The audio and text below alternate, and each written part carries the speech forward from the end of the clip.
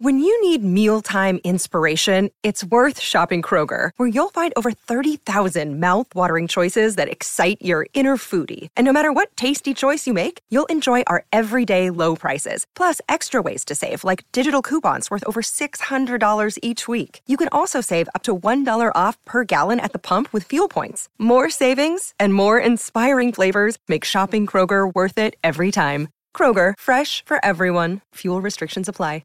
Another day is here, and you're ready for it. What to wear? Check. Breakfast, lunch, and dinner? Check. Planning for what's next and how to save for it? That's where Bank of America can help. For your financial to-dos, Bank of America has experts ready to help get you closer to your goals. Get started at one of our local financial centers or 24/7 in our mobile banking app. Find a location near you at bankofamerica.com/talktous. What would you like the power to do? Mobile banking requires downloading the app and is only available for select devices. Message and data rates may apply. Bank of America N.A., member FDIC. Hello, it is Ryan, and we could all use an extra bright spot in our day, couldn't we? Just to make up for things like sitting in traffic, doing the dishes, counting your steps, all the mundane stuff. That is why I'm such a big fan of Chumba Casino. Chumba Casino has all your favorite social casino-style games that you can play for free anytime, anywhere with daily bonuses. That should brighten your day a little. Actually, a lot. So sign up now at ChumbaCasino.com. That's ChumbaCasino.com. No purchase necessary. VGW Group. Void where prohibited by law. See terms and conditions. 18+.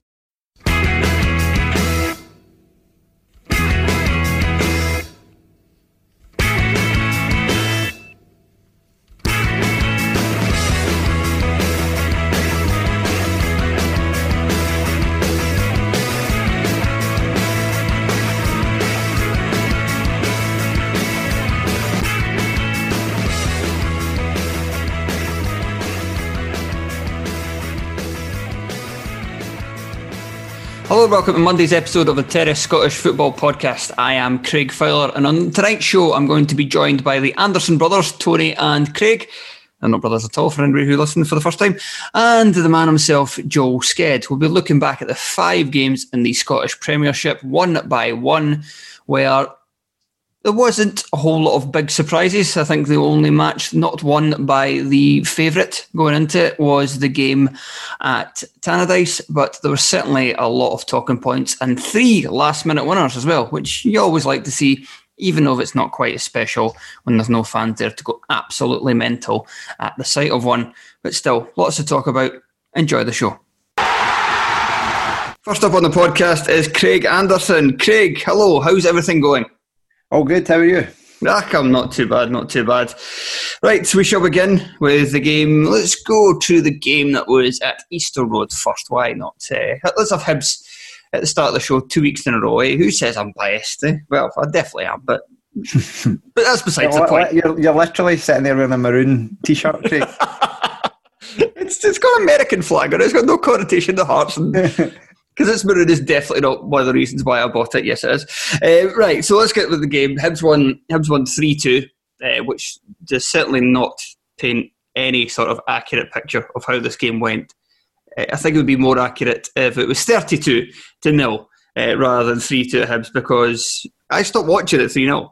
I just, and the fact that it finished 3-2 was just mind-boggling to me. I was like, the game I watched, Hibs could have been up by double figures. How the hell did this end up a one-score game? But overall, a thoroughly deserved victory. They ran right over Hamilton from pretty much the first minute. And yeah, while they might have made it a tiny bit nervous at the end, it's still, like, for most of the game, they were just doing whatever they pleased, really.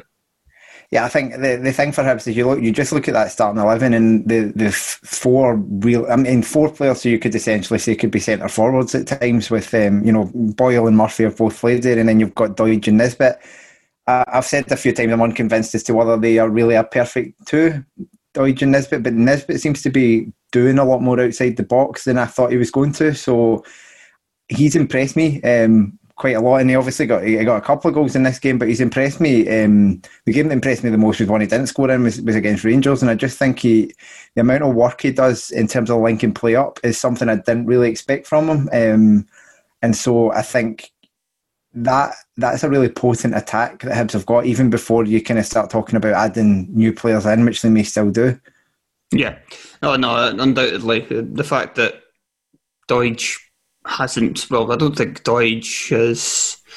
he's kind of been struggling a little to find the neck for what he was kind of the hot streak that he was on, considering although he has said that he goes through these kind of peaks and troughs. Doidge, you said this before, that he kind of when he's scoring, he scores every week, and then he doesn't score for a while. So we saw that last season, certainly. Yeah, so maybe he's ready for another absolute glut of goals to come. Like Himalayan levels of peaks and troughs, unlike the moon roads that maybe other people go through. Nisbet, he deserves all the credit. I was sceptical coming into this season. I think with fairly good reason. I thought that making the step up 2 seasons in a row would be a little too much, especially in his first campaign. I thought he might need a little bit of time to settle in and to get kind of used to the speed of the top flight. He seemed to only need...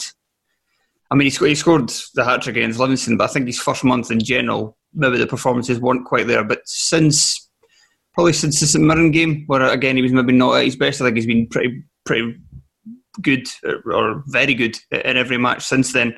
And he's certainly proven that he's been worth the money, and there wasn't that the doubts of him being a top flight player were unfounded. Yeah, I think I had those same worries, and I thought Shankland would comfortably outperform him this season as the 2 kind of big name players coming up from the Championship. I still think Shankland will do well, and obviously it helps that Nisbet actually has some good players round about him, unlike Shankland. But I think I'm not so confident in that assertion anymore, I would certainly say. But it wasn't just about him. He obviously got a couple of goals, but Hibs have just got a lot of quality in attack now. And never mentioned there Joe Newell, who's had a much better season than what we saw from him last season. I was really impressed with the quality of the cross he put in for the second goal. But he's just a player who, he seems very two-footed. He seems, quite a natural footballer. And I think that's the type of player Jack Ross quite likes. Is someone, he obviously had Lewis Morgan in his St Mirren team, and I think that he's in. I'm not saying he's the same type of player, but he's kind of got that same thing about him. And I think McAllister, McGuinness, I keep getting the 2 of them mixed up at St Mirren. McGuinness, who they are trying to sign or presumably are signing, probably falls into the same bracket. So there's certainly a sort of type of player that Jack Ross likes, and so it's maybe not been too much of a surprise to see Newell thriving a bit this season. But I just think that quality across to cut in from the right hand side and swing one over with his left foot, and he is so inviting for Nisbet to attack for that second goal, and then it's very pleasing to see a goal batter in off the underside of the bar as well. Oh, always nice, always aesthetically pleasing. Newell's, myself and Craig Kearns talked about some on the Patreons over the weekend. Player of the month, I had Newell in my top 5. I thought he was very good in every single game, even in the 3-0 defeat to Celtic. I thought he was his best player, and he's somebody who I think it's been proven beyond measure that he is a centre midfielder and not a winger, as Paul Heckingbottom. To be fair, he had played the wing before. He's played in both positions, but I think even he said when he first came in that his natural position is in the centre of the park. He can play on the wing. Well, it's doubtful whether he can or not, considering his performances in a Hibs shirt when he's done it. But when he's played in the centre, he does. He certainly looks a better player, and it worked for Hibs. The kind of tactical manoeuvre they did in this one, with going back to the 4. They did go back to the 4, didn't they? I'm not just making that up. Yeah, with Jamie Murphy on the left of midfield, that meant Dre Wright dropped it the side. There was maybe a bit of a worry that Hamilton, who were always likely to play a 3-man midfield 3, like in the centre, that you could get overrun, because Hibs have had that problems in the 4-4-2 this season when they've played against the opposition that have got that extra man in there. It happened in the Dundee United game, it happened in the Motherwell game, but I think when it's with... I was going to say with all due respect to Aki's, why? We make fun of them every week. Why would he do all due respect? Because it was Aki's coming to town, I think he thought, fuck it, we'll just go back to the 4-4-2, and even if they make it difficult for us in the centre, we've got enough weapons elsewhere to really punish them.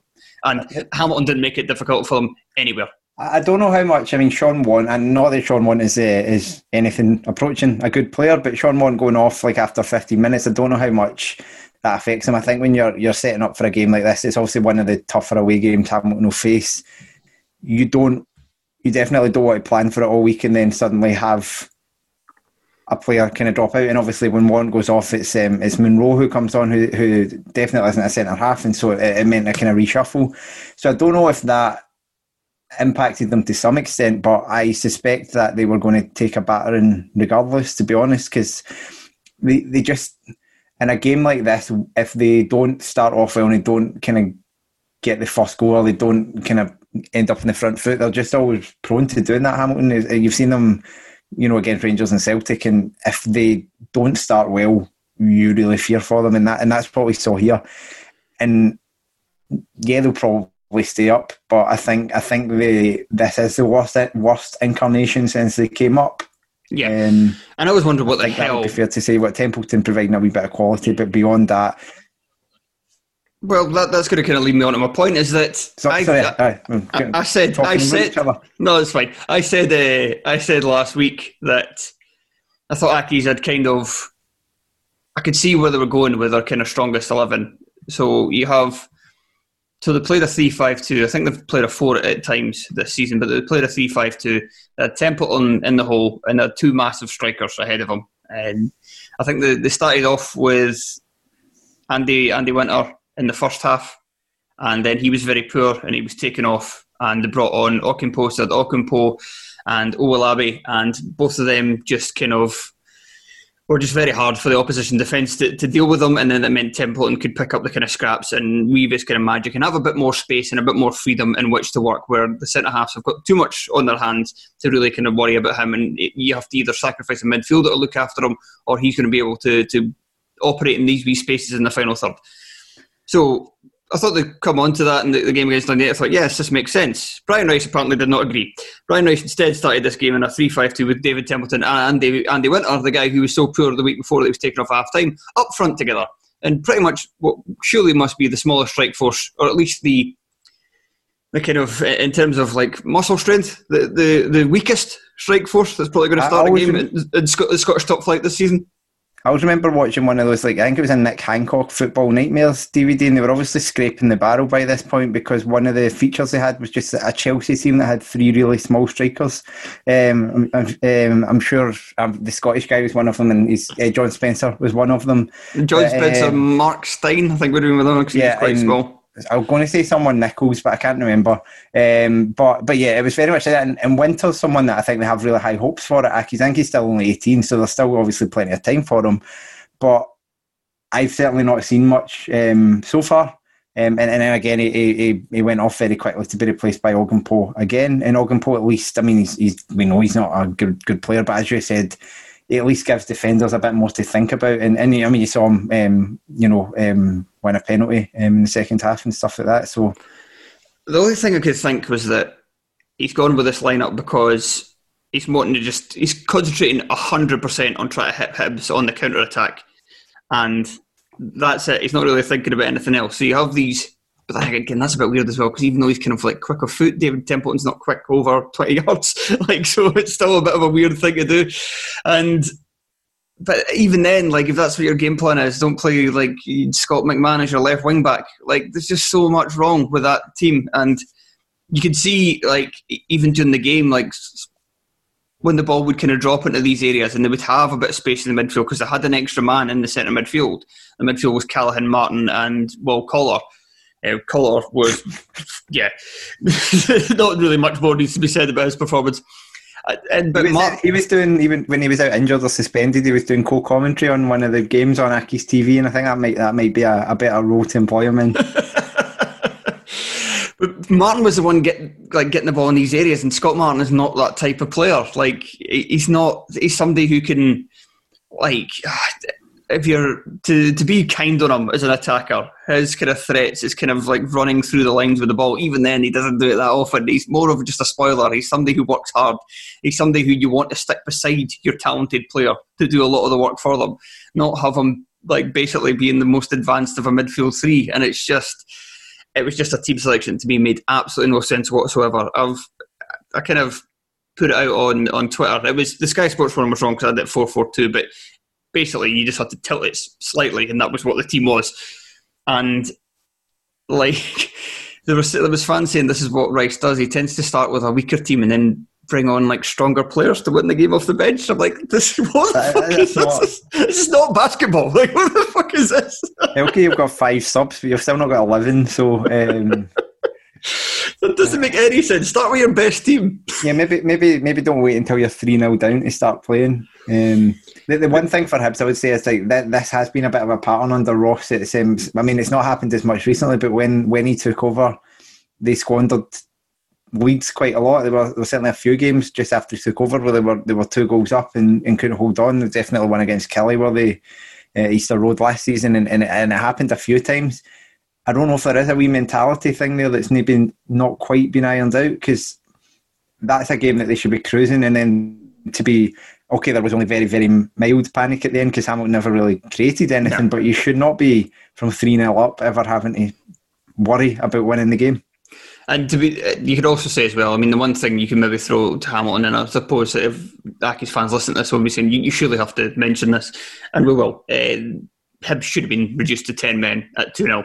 It was very much a red card, because I think what McGinn's actually trying to do is foul him before he gets into the box, and he just mistimes it and fouls him in the box. But it's very much not a genuine attempt to play the ball. I think it's a really bad decision. I don't think a lot of people are talking about how bad decision it is. What you're supposed to do to get away with a booking in that instance is you're supposed to basically make a slide challenge, like a genuine attempt to play the ball as a slide challenge. Yeah, McGinn you reckon it's intentional. I think it's intentional as well. He's certainly putting his hands on him, and he knows what he's doing while he's running across the back of him. Tony was saying he thought it was unintentional, but it doesn't matter. It doesn't matter if it's unintentional or not. You have to be trying to play the ball. It's basically a slide tackle and you're late, and that's the only way you're supposed to be allowed to get away with doing that kind of challenge in the box. And then the double jeopardy rule or triple jeopardy or whatever you want to call it doesn't come into force in that stage. But this has been a criticism of this law change, and I was behind the law change. I thought it made sense that you don't want to kind of, possibly ruin games by, penalty, red card, send it off. Chances are they'll score as well, and sometimes that can ruin games before they even get started. But so many referees, and it's not just in Scotland, are just, unless it's 100% certain, like unless somebody's just clearly gone across and just booted them, like clipped the heel so obviously, referees never are so reticent to send guys off. They just produce a booking, and it's a cop out, and it's shit. It's a really shit decision. It actually annoys me.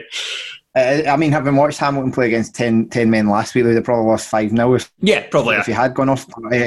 But it's the fact that McGinn is then pointing to say it's outside the box, and it's like, well, if it's outside the box, you're going off. He should have gone off anyway, but if it's outside the box, you definitely are. I didn't really ever like the change. I know it made sense for the reasons that you described, but I think the fact that Hibs weren't really penalised for giving away a penalty. Cause, I mean, okay, yeah, they were, because Ogdenpo had a chance. It was Ogdenpo, wasn't it? It had a chance to, and it was a dreadful penalty. Compare it to like the Callaghan one later on. It was good. It was such a very good hit. Something that I wouldn't have expected from him. But and you see from behind the goal as well, Ogdenpo's one. Like Marciano's making it so clear he's going to that side. And for him to not even put it in the corner was like, so he's obviously not watching Marciano's run up, and to not even put it in the corner, he's like, rubbish, you're a forward. I don't mind penalties for a guy like blasts it and the keeper makes a good save, or even he blasts it and hits the post or something. But if you're doing that, he's going to save it like a lot of the time. Like, at least I sound like your dad. Just put your foot through it, and at least you're giving yourself a chance. Like, but yeah. Right, we should probably move on for this one, because regardless of that, just to say, it's such a cheap foul to give away from Porteous. Like, for the second penalty, it's like the position on the park. He's going absolutely nowhere, as well. But he certainly he was playing absolutely fine up until then, and then he just has like 15 minutes of madness, which kind of is Ryan Porteous, like composed, quite a cultured defender a lot of the time. Like he's passing out the back and stuff's fine. He looks quite a solid centre half, and then he just has these moments where he just loses it. And I've got some sympathy with the own goal in the sense that it's a wee bit unlucky, but he gets caught under the ball in the first place, which is why he's kind of stretching to nod at it. So I think it's like, I've just been called up to the Scotland squad. Like, You need to be better than that. Yeah, I said when he was called up, he's got football Tourette's, and I think that was borne out in this game. He just can't. He seems to have these moments every game where he has to do something that's like, oh, what are you doing there? But yeah, he's young. He'll learn, hopefully. Right, let's move on to the game at McDermott Park. Celtic beating St Johnstone 2-0. Again, a scoreline that does not reflect what happened in the game, because I think 0-0 would have been definitely the most deserved score from this one. It's a really abject performance from Celtic by their standards. And I'm not even going to... St Johnstone, a very good defensive performance from St Johnstone. But I'm thinking people are going well over the fucking top in some of the praise for Callum Davidson's side, because a Celtic team playing that badly at home, I still think you need to do more in attack than have one good chance the entire game. Yeah, I think the problem they had is like they essentially matched Celtic up man for man across the entire pitch. So their front three were playing against Celtic's three defenders. They had the wing backs pushed against Celtic's wing backs, or at least in the attacking third, and then they had kind of in the middle of the park just kind of matching up, and so that meant there was not really any when they tried to attack. The same was true. There were Celtic players there all the time, and Stevie May was doing such a great job outside the box, but when your striker does such a good job outside the box, it sacrifices what they're good at inside the box, and therefore they didn't create much. And their player who's I think supposed to be the one who makes it tick in the middle of the park, McCann, I thought had a particularly poor game at the ball. He didn't play well at all. And that's what they're relying on, someone like him being able to either pick a pass or at the very least not give it away every time he got it, which is kind of what happened. Because defensively he did a really good job, as the rest of them did, in terms of picking up their opponents. I thought Craig Conway was another one who didn't have a good game on the ball, but again had a good game off it. But that's why those players are there. It's fine if you say Danny McNamara has a good game off the ball and not on it, or Jason Kerr, but McCann and Conway are the two creative players in that St Johnstone team, and they need to do better. And that's what, a St Johnstone team of 2 years ago playing against that Celtic team would have, presumably, you would think, would have won. There was very much a missed opportunity for them. Celtic, I have not seen Celtic play well in a long time. I didn't see the Sarajevo game in midweek, but I heard that they were quite okay, but I heard you talking about it. Riga, they were atrocious. Dundee United, I think the previous game I saw, awful as well. I've kind of been thinking for a while that I think at the moment Rangers are a better team than Celtic. I still think Celtic will win the league, but I think Celtic are dragging themselves through this kind of on the fumes essentially at this point. And they're really dragging themselves. The thing is as well, is that looking at some of these games, I just think that some of these victories they've managed to pull out will be the big victories that get them the title at the end of the season, because they do have this ability to do this that Rangers don't quite have as much. And I literally put in the stats in this in like an article like a few weeks ago, where like over the last 3 years, when both teams have been going in the last 15 minutes of matches needing a goal, Celtic find it something like 60% of the time, and Rangers something like 20% of the time. They seem a bit as likely to concede in the list. But I think a reason for Celtic's poor play over a lot of this is that Rangers have had it as well, but Rangers' only really player that's garnered a lot of serious interest. I'm sorry, there's been two. Ryan Kent one and Alfredo Morelos the other, but Ryan Kent kind of seems like he's aware that he's in a situation right now where he could still be better. He's not reached probably the full heights. He's had months at a time where he's looked really good, but he's not put it together for an entire season. Once he does that, he can maybe then say, okay, right, I've done my bit in Scottish football, now I'll go back to England and give it another chance. I think he knows he's in a good situation now for him to thrive. Odsonne Edouard, I think, knows he's completed Scottish football and wants to go, and I think it's true over a lot of those Celtic players. I think Christopher Ayer's the same, I think Ncham's the same. There's probably even there's talk that Ryan Christie, because he's not signed a new contract, maybe looking as well. I think a lot of these Celtic players, I wouldn't be surprised if a lot of these Celtic players suddenly start playing very well again once the transfer window closed and there's no sort of speculation over their immediate future. Again, same might happen for Morelos at Rangers. When the transfer window closed, he will kind of knuckle down, because we've seen it with him before. But at the same time, I do think that this could be Celtic's rough spell, and they've still only dropped points once all season. yeah, it's hard to tell. I wasn't quite old enough to be going to away games and stuff at the time, but when Rangers were going for 10 in a row and they kind of eventually surrendered it, losing to Killie at Ibrox, I've watched highlights for that game a few times, and it's like they're going through the motions. It's like you can see all the players, like they know what it's like Ali McCoy's kind of run about up front, and they know what they're supposed to do, but they're just like that yard too slow to absolutely everything. And Celtic shouldn't be like that because they're not an old team. They're mainly a young team, but there is just that sense of like they're spluttering along at the moment. And as you say, maybe they will get better, but what happens if they don't? That's the thing. What I thought was interesting was for all the talk of Scott Brown, and I think it's been right a lot of it about how much his performances have regressed a bit. He was missed today because they could do with someone just to do something a bit different, just to drag them through it. It was just like everything was very, very pedestrian, and Scott Brown is a lot of things, but pedestrian is not, he would charge with the ball and he would probably give it away, or he would try and force it and play a bad pass. But when a team is frustrating you just need to take chances, and that's I think a criticism certainly for of McGregor for me is he's not necessarily a player that takes a lot of chances.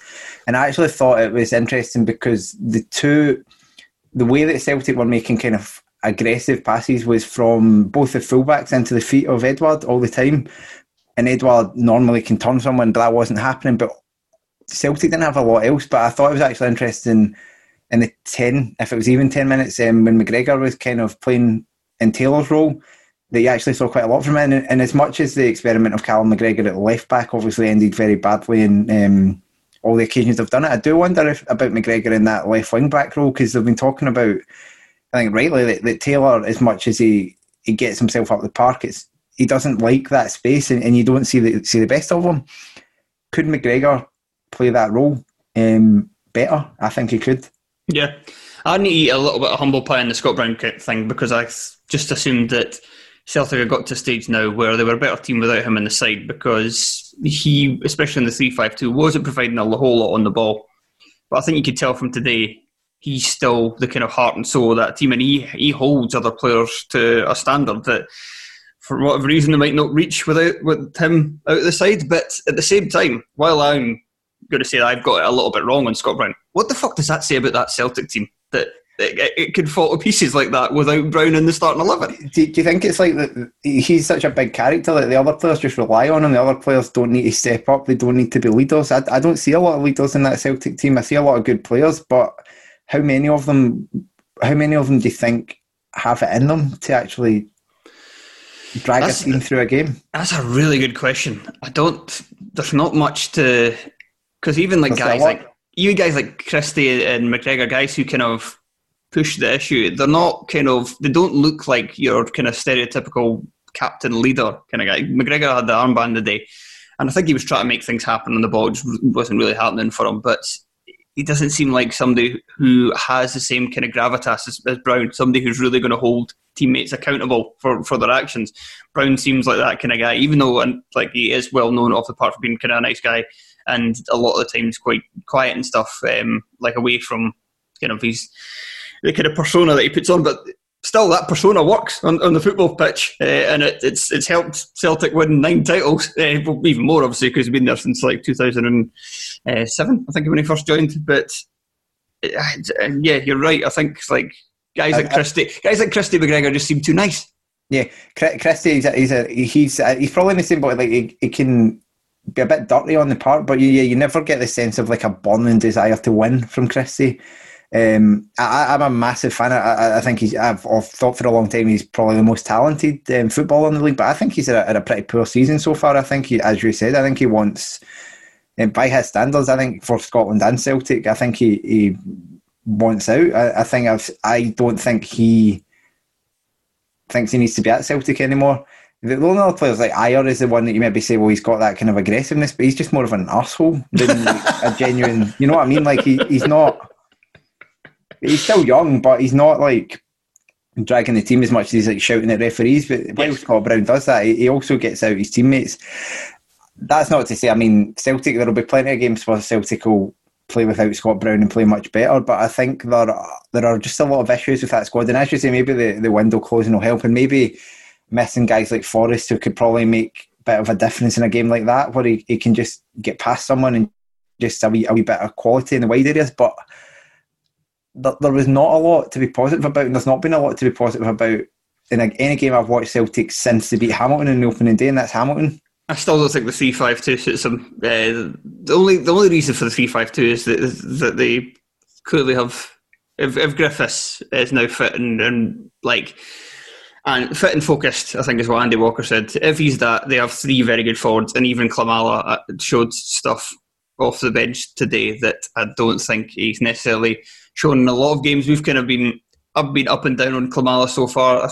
There is something there. I don't think he's quite Celtic standard, but there's certainly, as I've said before, he's certainly preferable to not playing a forward at all. that goal that he scores, like he takes a hit and it would be very easy to stay down, but he's like, no, I want to score, so he's straight back up and battles it in.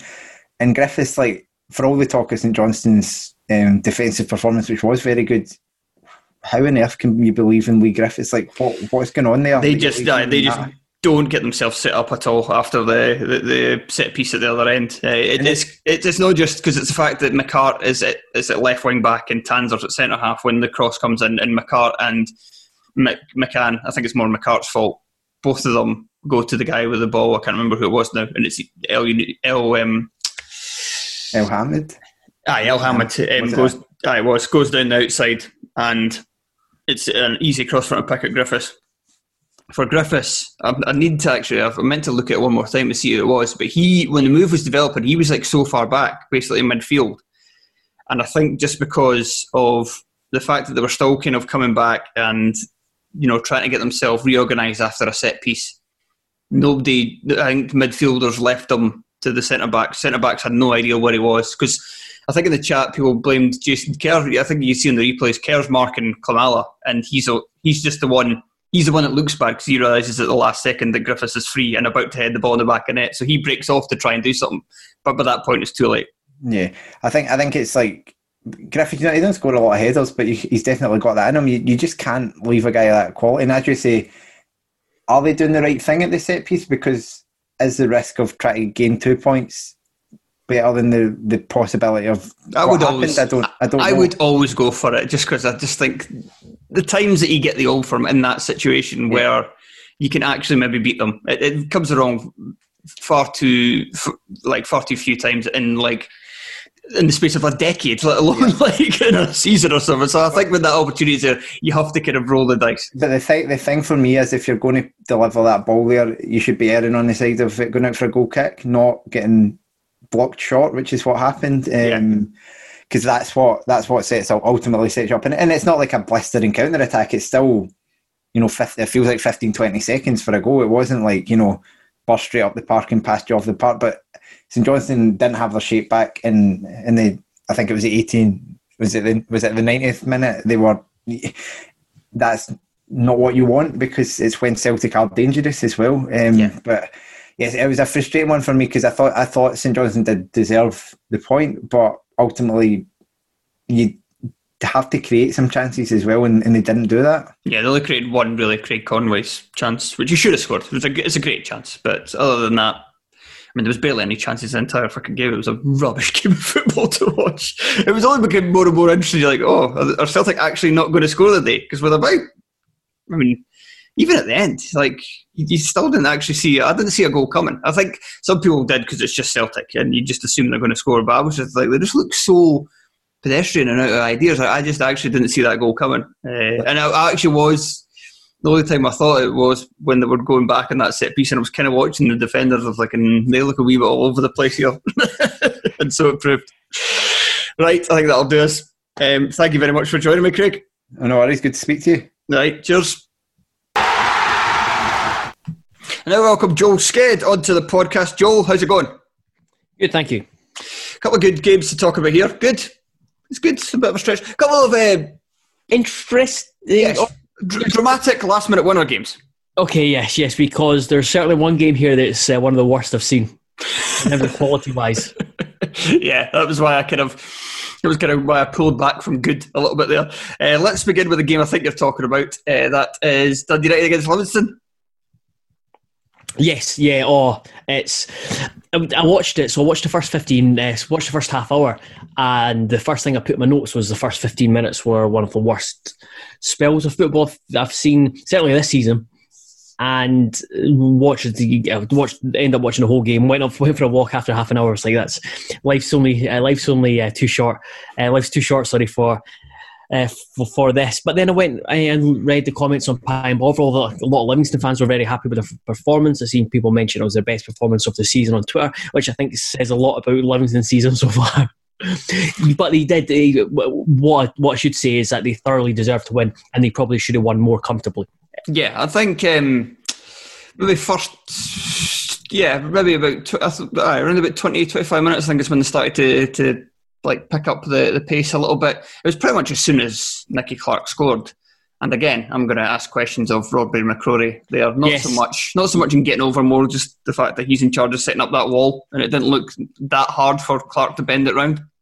Yeah, so that was a big takeaway for me from that goal. Was watched it back a few times. Guthrie kind of shifts himself inside, just almost flinches rather than gets out the road. There should have been with the position of that free kick, there should have been a fifth man in that wall. Speaking as a former goalkeeper myself, you knew they were going to hit it because they had was it Sporla and Nicky Clark standing over, and both were shaping to score. So, and the fact that McCrory was so far over to his right hand side, you'd think that he'd maybe want extra protection. So Clark didn't have to bend it that much. It wasn't like Roberto Carlos bend that he's whipped round the wall there. So that is something that definitely kind of falls on McCrory's shoulders. He's the one that's lined him up. He's lined up wrong. He's not got this the correct number in there. And then probably the least thing his fault is he doesn't start moving until the ball's round the wall. So usually, as soon as you've kicked it, goalkeeper's usually on their move, and you can get a decent idea as a goalkeeper that which distance, which place it's going to. He actually gets across very quickly for the way he reacts. But yeah, it's. I thought there were problems with that goal. He's kind of like, I think, probably seen as like the kind of shining prospect for Scotland in terms of goalkeeping for the future. And we've seen these guys before in recent years. Jack Hamilton, Zander Clark. Yep. Could probably say Ryan Fulton as well.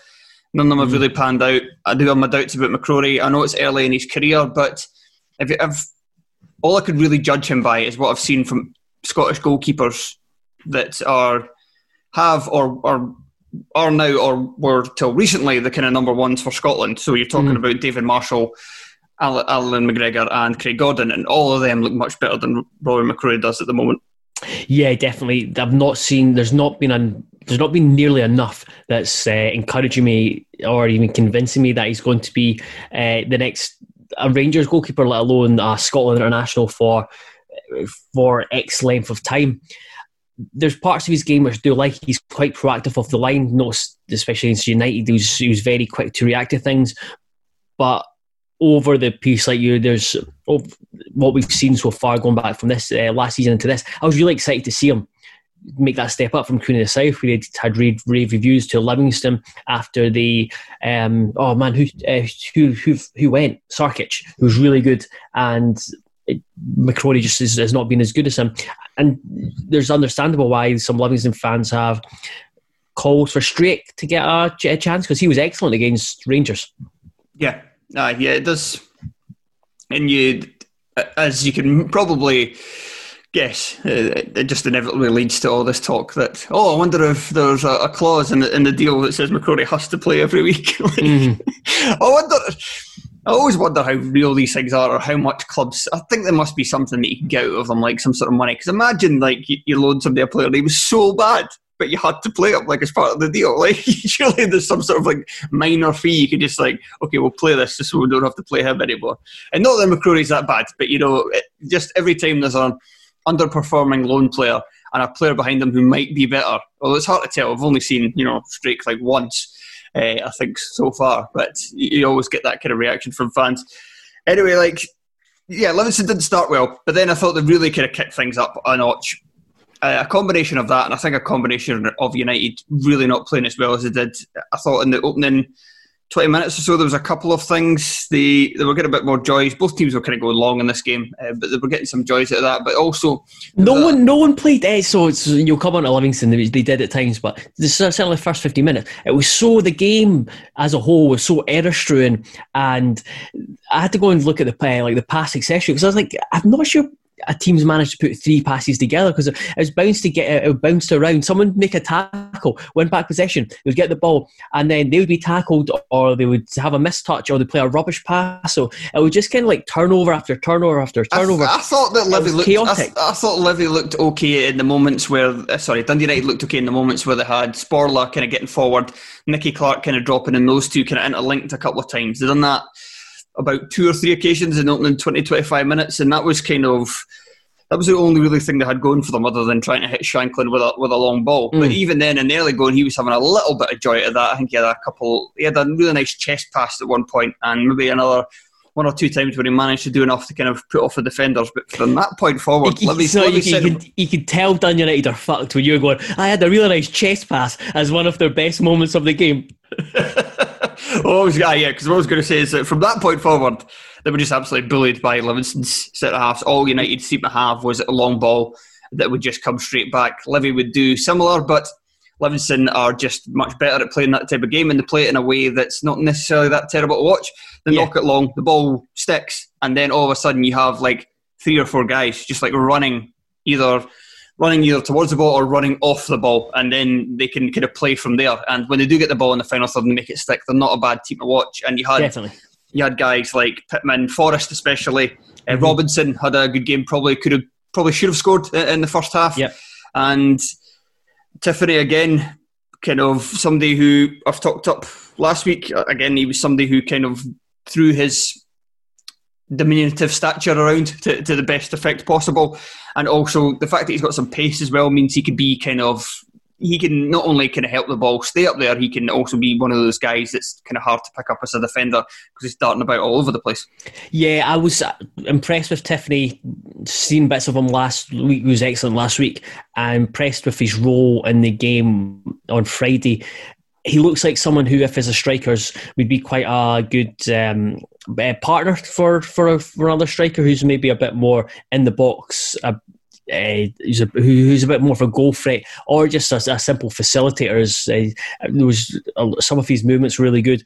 Still, it's early days to kind of look at him as a potential goal scorer, but he does seem intelligent with what he wants to do. I think he understands what's required of him for the Livingston team, because when he do get in that final third with Pittman, just their energy in the final third is a huge difference when you compare them to Dundee United. And Alan Forrest has really come onto game. Quite like look of him, and I know he switched wings at times against United, but look of him and Serrano as a partnership going forward on the left hand side.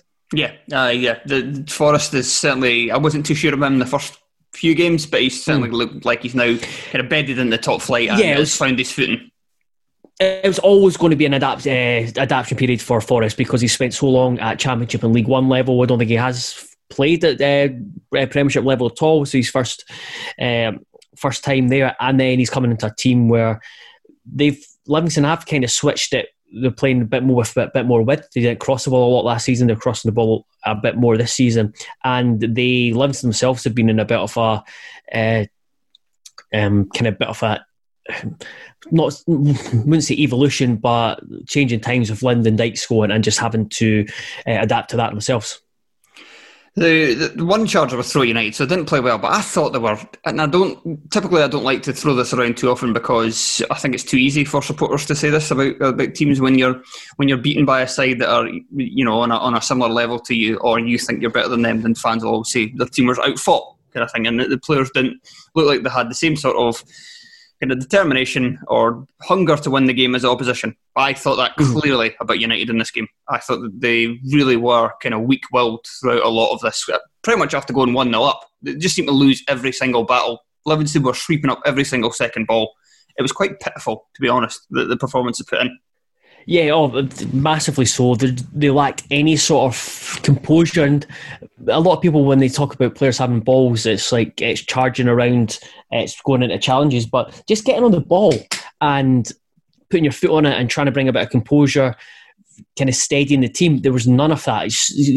I think the winning goal for Livingston summed up with Edwards, a comical miss kick backwards. And it's so half-hearted as well. His entire body shape, like when he does it, and then even when he realises he's missed it, he doesn't immediately kind of panic in a way that you would expect a defender to do in that situation and go, oh shit, I need to get back here and try and make up for this. He just kind of lazily turns. I know he's kind of thinking that Connolly might deal with it. It's a one-on-one with the opposing striker. You should at least get back quick enough to try and cover, because if he does that, Livingston might not score.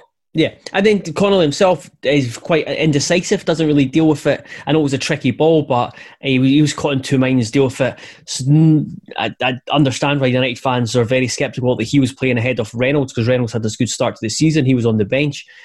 But going back to, you talked about them being shite bags, there was two moments quite close together. I think it was Jamie Robson involved. Callum Butcher kicked the ball in Jamie Robson's face, and you think, right, it's moments like these where players usually just get right, sort this out, this is embarrassing. And then I don't know if it was soon after that quick after, Butcher kicked the ball in his face again. It was just comical. If I was a United fan, I would be embarrassed watching that, because it was the quality was so poor just kind of throughout their team. It was just really tough to watch from United, because I was really positive about United at the start of the season, and ever since I tweeted, Dundee United are the team I've enjoyed watching the most so far this season. Like the midfield three set up, Bolton is exciting, Reynolds is a surprise, and plenty of promising youth players involved. They've picked up 4 points from a possible 18 since then, and everything I said there was complete opposite. Yeah, well, Bolton's now a right back. They don't play with a three in the middle anymore. No, they're not good to watch. It was just so turgid, and I think I've maybe probably been a bit too harsh on Livingston, because you look back, because I went back and watched bits of the game, watched the highlights, and Livingston create some good chances. They should have scored potentially from 3 set pieces in the second half. Certainly 2. Ambrose's header was comical, yes, where he just no idea what he's trying to do there. And Nicky Devlin really should have scored as well. Yeah. One question I've got to ask you, is it a coincidence that Livingston have won their last 2 games and Marvin Bartley has played well in both games? No, I don't think so. He's such a... I was going to say reliable, but he's not been reliable so far this season. But when he is, he's such a platform in midfield. And I think Holt, I was actually been impressed with Holt, because he again fits into two sides of the game. He's going to tuck in beside Bartley and give the defence protection, give them something to build on, but also willing to kind of step forward and be one of those energetic players like the 4 they've got ahead. And I thought he was quite bright when he got on the ball, and he was shifting it. Just want to go back to Bartley.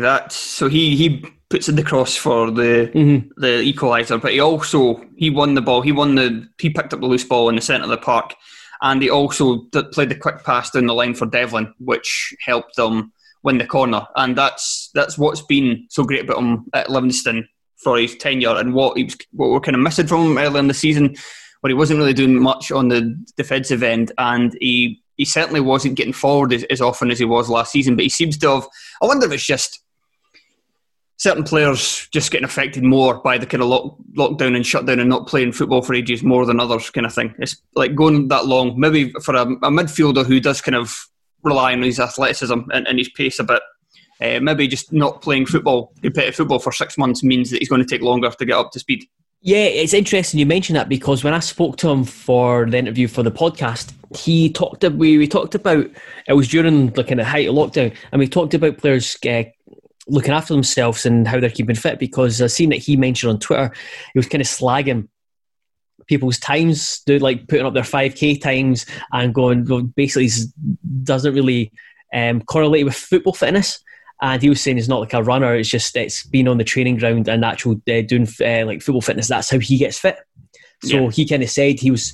I'm sure he said, I don't want to put words in his mouth, but I'm sure he said that it wouldn't be until he's back playing football and after a couple of weeks that he's going to start getting fitness again. So I think that's a very good point. Just one more thing before I want to move on. Poplatnik, Matty Poplatnik. What the fuck is he doing? Shoot!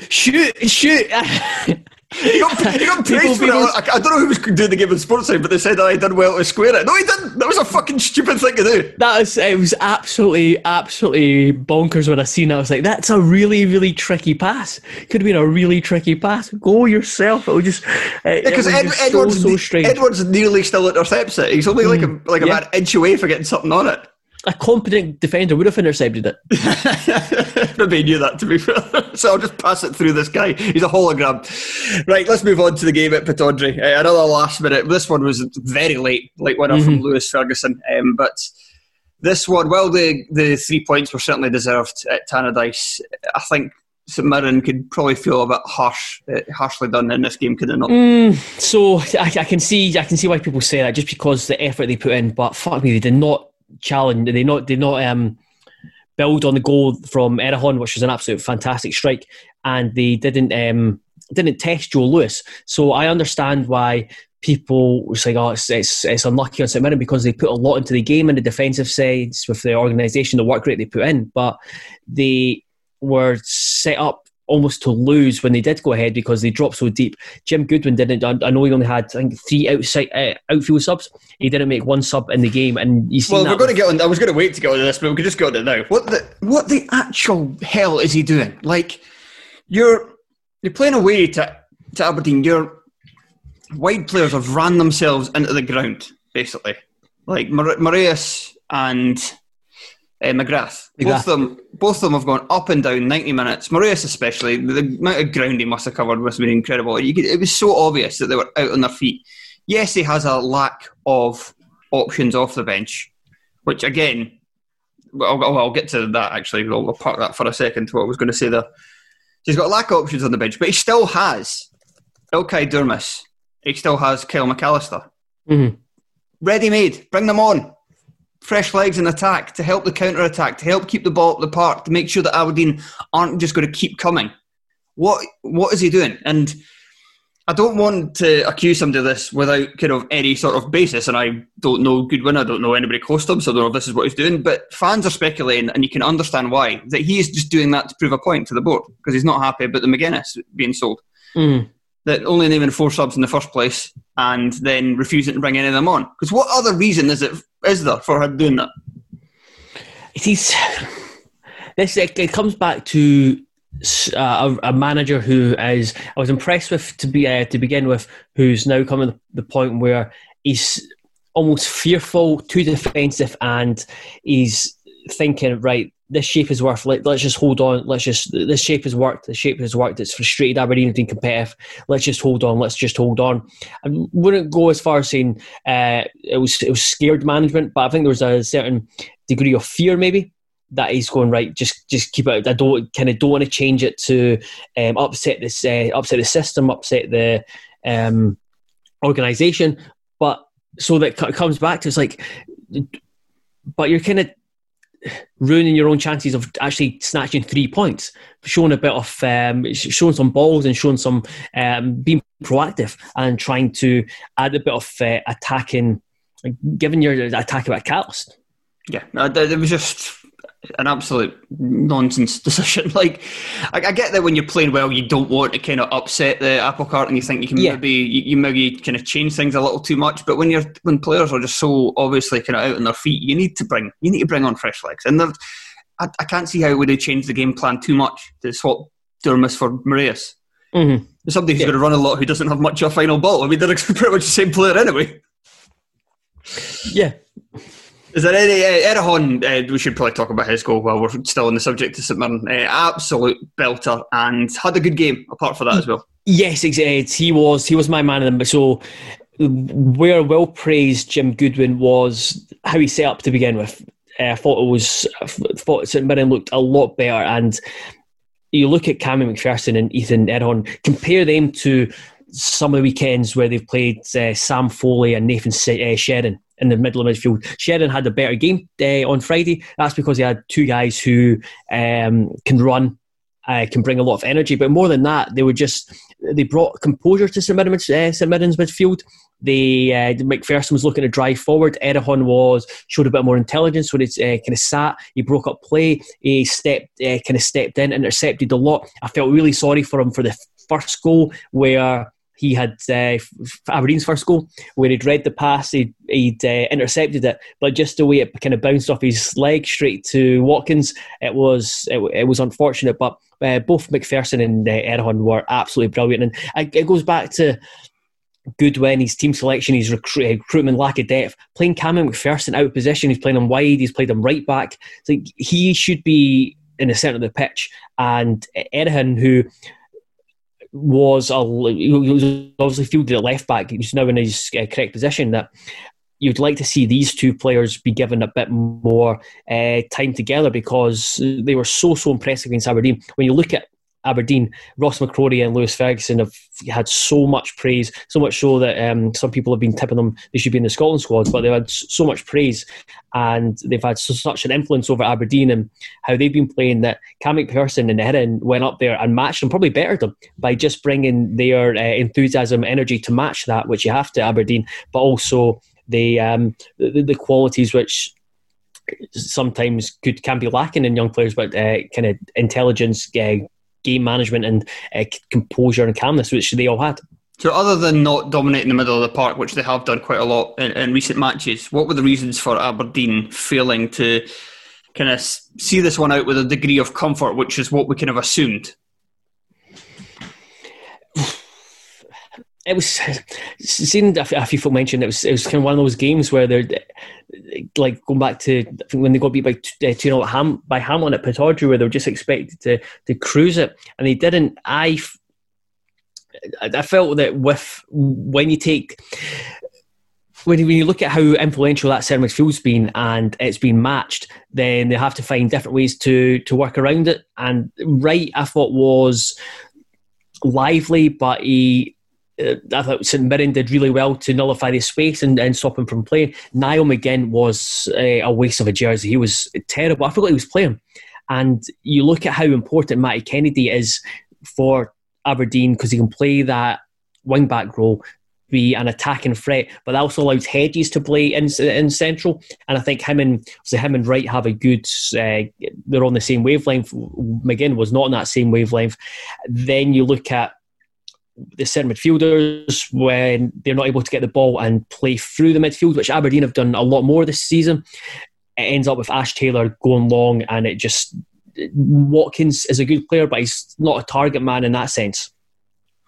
And while we're on the subject of Watkins, actually, I've seen the Aberdeen fans, every time it seems to be that Aberdeen aren't winning or Watkins isn't scoring, there's somebody saying, he's not a forward, he's a winger. It's like, people just latch onto this, don't they? It's like, because this is where he's played a lot of his career. But we've seen Marlon Watkins in Scotland before. We've seen him play as a winger for Inverness, and we've seen him play up front. He's much better as a forward than Scottish football. So please, shut the fuck up. The guy is a forward. Just because he's not scoring maybe that week, I'd certainly think his talents lie through the centre of the park. And oh, absolutely. And because a lot of it kind of, it's his movement off the ball, it's his hard work, the way he closes down defenders, and he's a decent finisher as well, and he's not a particularly great crosser, so you want him inside rather than outside. Yeah, absolutely. I think Watkins has been very good for Aberdeen and been really impressed with him as a striker. I think he can work as a front man as long as you just don't hit long balls to him, or as a partnership. See, when Edmondson came on, he had a big role in Ferguson's winner where he was dropping deep and turning. He's got that pace, and he's got a lot of attributes you want from your centre forward. Yes. Right, anything else to add before we finish? No. Other than Johnny Hayes, every time I watch him, you're watching Johnny Hayes and thinking, yes, Celtic could probably still do with him. So, to be fair, it looks like they're going to bring in a left back, an attacking left back, before the close of play today. I'm going to predict he is Humpty. I'm going to predict he's better than Greg Taylor as a wing back. I seen some. I think it was a Celtic blog saying that their headline was Celtic look to bring in Uruguayan Greg Taylor. Did they mean that as a bad thing, or would they mean it just competition? I'm not sure. And I'm thinking I'll be more leaning towards the former. Okay, well, I suppose we'll have to just wait and find out, won't we? Yes. Got a couple of weeks before the next domestic football, well, league football anyway. The Betfred Cup's obviously next week. His debut could be the Old Firm game. Oh, here we go. It's either that or Greg Taylor starts and the fans go fucking mental because Greg Taylor's starting. And if they win-win or lose, however you look at it. Yeah, yes. Your unique viewpoint of the world. Right, cheers, Joe. No worries, catch you later. See ya. And now for the final match of the weekend, because of course the game between Kilmarnock and Motherwell, that was it. Yeah. Thank you, Tony. Was postponed because of Killy's numerous players tested positive for COVID-19, and then the whole kind of squad being told to self-isolate. Obviously, they could not play their match, and that means we're just left with Rangers Ross County. And as you probably heard already, Tony Anderson's going to help me with that. Tony, this is a game I've really not seen much of. I only saw the highlights. I've not even managed to read too much upon it, other than a couple of things. So you're basically going to have to lead us all through this. How was the match, Tony? What did you think of the game? It was a really quite boring game, if I'm being brutally honest, Phil. I literally just finished watching it. County started with a back five, with Morris, Donaldson and Ivkoviti all playing at centre half. So Reid was playing left back. I'm really not going to call it left wing back. And Watson found his way out of the team, and the sort of Terrace podcast favourite, Charles Cook, took up the right back slot for Ross County, and then Payton, Tilson and Draper playing centrally, maybe Gardyne. So it's probably like a 5-4-1, Gardyne playing on the left, and then Stewart up front. Nobody really playing on the right. Charles Cook was left with a real hell of a lot of responsibility, and I'm gonna be honest, Fowler, he done all right. You know what I mean? He done bloody all right. Charles Cook, I would probably say he was, maybe along with Harry Payton, certainly County's best performers. Stewart worked very hard, but as you can probably imagine without watching the game, got very little change out of it, and he sort of only had really one good opportunity, Stewart, and unfortunately his touch let him down really badly. It was hard to see exactly what he was going for. I could really figure that out. I was like, why is he just basically passed it back to the goalie there? I was thinking he seemed like he get caught in two minds, but I'm not entirely sure what those two minds were.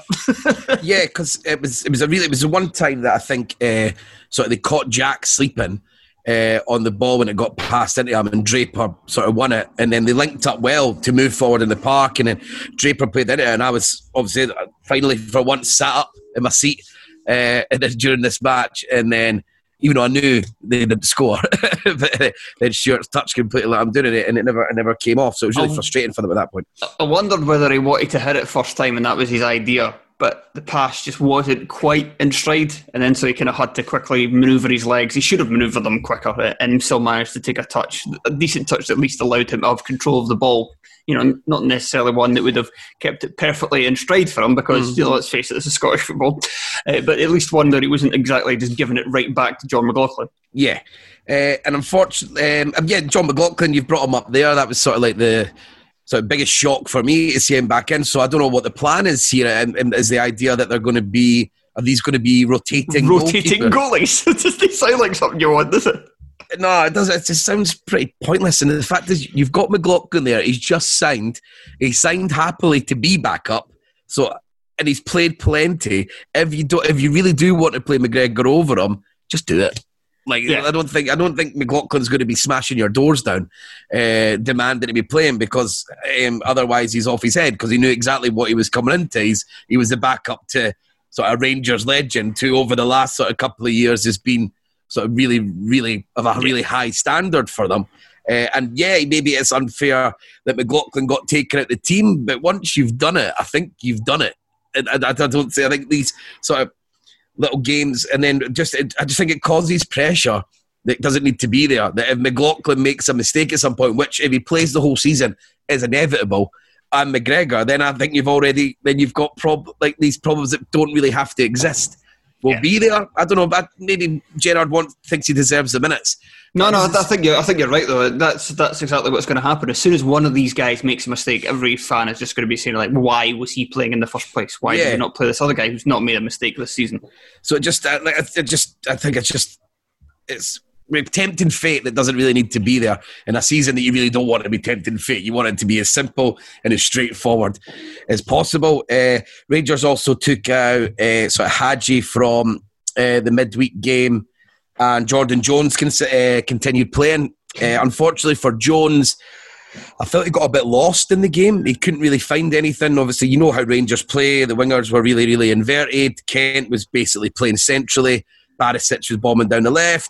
Tavernier bombing down the right. But it wasn't like Jones and Tavernier were really linking up at all. It was mainly just that Jones was sort of like, I was noticing he was just going into the box, and then the crosses were coming in, and that doesn't suit him at all. So the game just completely passed them by. But Rangers were really quite disappointing for me. They were slow, they were sluggish. It was absolutely the proverbial we played in Europe on Thursday night in a big sort of maybe quite an emotionally sapping game because they were slow, they were boring, they were ponderous. Kamara was looking pretty lazy, to be honest. He was. I know we always criticise him, his ability to run forward and to maybe make some sort of penetrative runs, but even just simple ones when he was there, like on the left-hand side, he passed to Barisic, and then Barisic should wait simply for him just to move forward so they could keep the ball. And he wasn't doing it. You could see the frustration building in Barisic at that point. In the first half, I think Ross County will be really pleased with that. They held their line really well, their shape with the 5. They weren't getting dragged out at all, especially even though Morelos, he got frustrated, not in a bad way, just obviously wanted to get involved in the game, so he was dropping deep. And how was Morelos' head in this game? Was it turned? Which angle was it turned to? Maybe slightly to about 2 p.m, 2 o'clock. I don't even know what that means in this analogy. Dear Dad, to be honest. But he was certainly working hard. He wanted to be involved in the game, but again, I said with Rangers playing so poorly, really getting to the byline, not getting many balls over the top, like all the things that Morelos would like in playoff, he wasn't really getting to do. And obviously, he was playing up against 3 sort of big guys, Donaldson, Morris, and Ivkovic. They all played well. As I said, the best thing about Ross County is that they were really disciplined. Especially they conceded the penalty, which is a bit clumsy for Donaldson. It's the usual. Morelos goes down easy. Of course he does. We all know he does, but I'd say it's still a penalty. It's so an angled ball from quite centrally deep from Tavernier. Just simple ball lofted over the top, and then Donaldson sort of bundles into the back of him and he goes sprawling. And again, that'll be such a huge frustration for Ross County because that was really the only time they got in behind them. Goldson had a good header that went just over from a corner. They had a few set pieces, but I'm struggling to think of any other time that I thought that they looked like they were shot. Kent had a decent strike that I'm not sure if it got deflected or saved, but I'm going to go for deflected because it would have been too good a save for Laidlaw to make. So, but it went for a corner. So I'm going to go for that. It was a deflected effort.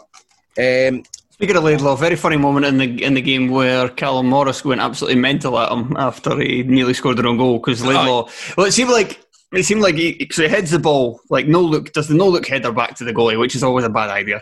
But it just goes past the post, and then I think he shouts. I think he says something to Laidlaw, and it seems like Laidlaw says something back, and then he goes mental. So he's more reacting to whatever Laidlaw said. Because it's like you didn't know really what was going on there. I think he's obviously expecting it to be. He could have just left it. Really, the ball was just going over his head. Okay, left it. But Charles Cook. There was a period in the first all the best things that County had. And when I say best, on the scale of best, it's got really, really low. It's a really low bar for like an attacking threat because County were awful going forward. Not awful, but you just what I mean. They just never got the ball. They never got enough. Payton was busting a gut to support Stewart at times, but it just wasn't happening. And then they would get outnumbered. They'd lose the ball.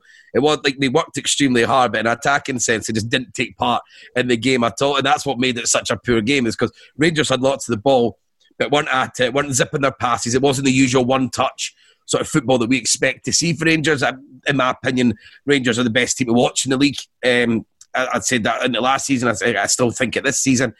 And they'll be delighted to get out of this game, because normally the issues with Rangers is they lack a plan B, but that can both be looked at as a positive and a negative, is that they really believe in the way they play football, but there's not like Celtic, where Celtic can actually go, which I imagine, I've not listened to obviously because you've been recording it, but I imagine you spoke about it. They can go into quite battering ram mode, Celtic, where it doesn't have to be pretty, but they've got so many big hitters, they can be physical, they can switch it up. We just mainly talk about the fact that they always just manage to dig it out. Yeah. And it doesn't have to be pretty. There's not in that, and they do play really good football a lot of the time, but Celtic, but with Rangers, I never feel like they would dig like they would normally. They were pretty fortunate to get that penalty first half, because that game would have went longer and longer without the goal. I could picture how frustrated the players would have been, and we probably saw elements of that last season, especially in the second half of the season.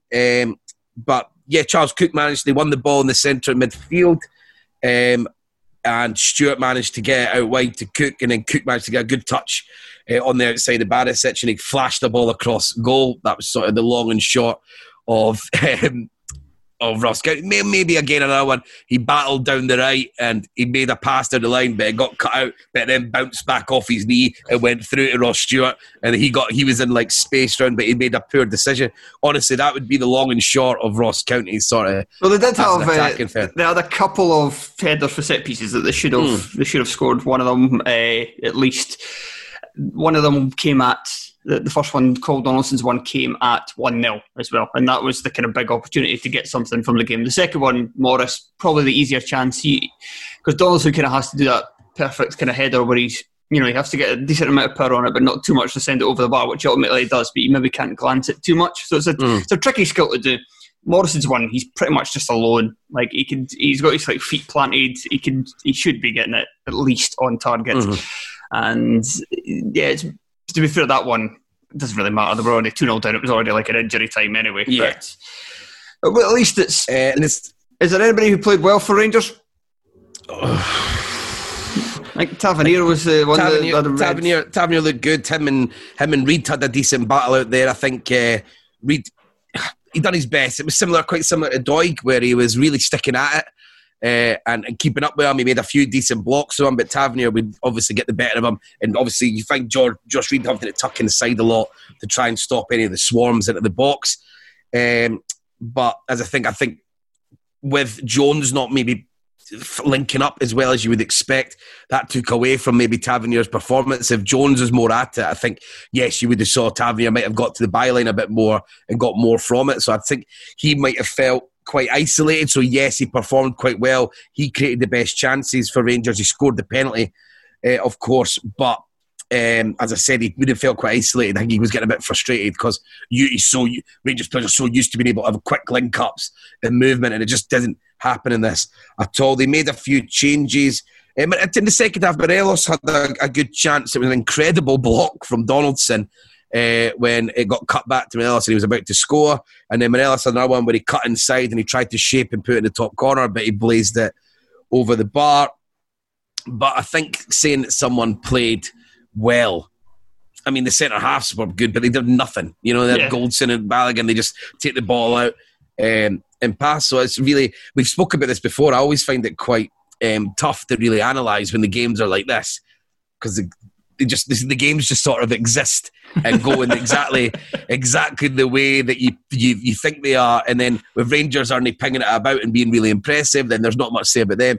And like Ross County, as I said, they done really well. Their organisational skills were good. They sat back. They didn't get sucked out. They didn't go chasing men. But the fact that they done nothing in attacking threat means I'm only judging them on the fact that they got their game plan kind of.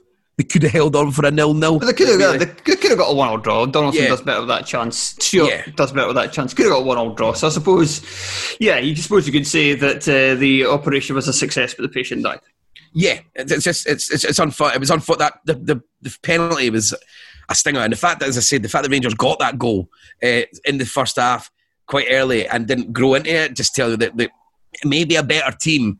A Hibs, an Aberdeen, even a Kilmarnock, someone with a bit more match winners in their team might have got a bit would have troubled Rangers. They didn't seem like they had many gears to go through in this game. As I say, they were just in and out. They'll be delighted. They might not say it out loud, but they'll be delighted to get out of that with a 2-0. Barisic, though, went off injured. And apparently didn't play particularly well either before that. No, he didn't. Crossing was off. As I said, he didn't have anything to really do defensively, and when he did, Charles Cook was actually causing him a bit of bother, which is its own issue. It seems like he must be still, I don't know if it's the same injury or not, but it seems like he must be still struggling with whatever's kind of been hampering him recently, and that's not very good when the next game for Rangers is the Old Firm game. Yeah, that's a big, because Bassey looks like a decent player, but he's never not got... Barisic. No, but Bassey will be the guy who'll come in. Yeah, that's what I'm saying, though. He's not Barisic. Yeah, he's not Barisic. He looks like he's quick, he's strong, he'll get up and down, but he doesn't have anywhere near the sort of cultural ability of Barisic. Barisic is so in tune with Rangers style in the way that they play, is that someone like that's impossible to, even if the other player is maybe even as good as Barisic, which he's not, but the fact that Barisic is such an integral part of the style means that Rangers will lose quite a lot, just like if they lose Tavernier on the other side. They're just, the whole game plan is designed around them. And Hilton came on for Ross County, which I completely missed. I missed that Jermaine Hilton had signed for Ross County. He came on maybe with about 20 minutes to go, and they probably went to a 5-3-2 or maybe a 5-2-3 where they had Hilton and Gardine supporting Stewart, and then they just had Tilson and Payton in the middle. You didn't get much change out of anything, but I saw him coming on, and I was like, all right, that's Jermaine Hilton. When did this happen? How did I miss it? I sit in a chat room all day with about 10 people who are involved heavily in Scottish football, some of them journalists, a fan of one of the clubs. I was like, I don't read this. I've completely missed it. But there he is. He's on, and he's playing. I think that might be quite a smart signing for us. Maybe. Right, you said this match was just existing. Let's put this existence of this podcast to an end. Thank you very much. Barker got a goal. Sorry, I never actually mentioned his goal. He got the ball over the top. And Morelos left. That's plenty of done stuff. he gets slagged off so much on here that I thought the one time he scores a goal, we just peruse over it. Yep, exactly. Until he sorts that haircut out, that's exactly what's going to happen. Right, thank you very much for joining me, Tony, and thank you to everybody for listening. Be sure to hit us up on Twitter and Instagram. We're on both Terrace Podcast. It's easy to find, and we are also loads of other content. You can find us the Patreon, patreon.com/Terrace Podcast, where we are, Tony and myself are about to go record one now, just basically kind of recapping the season so far, what we've kind of liked about this campaign, what we've not liked, and that should be a bit of fun, so make sure to check that out. Right, cheers, goodbye. Cheers.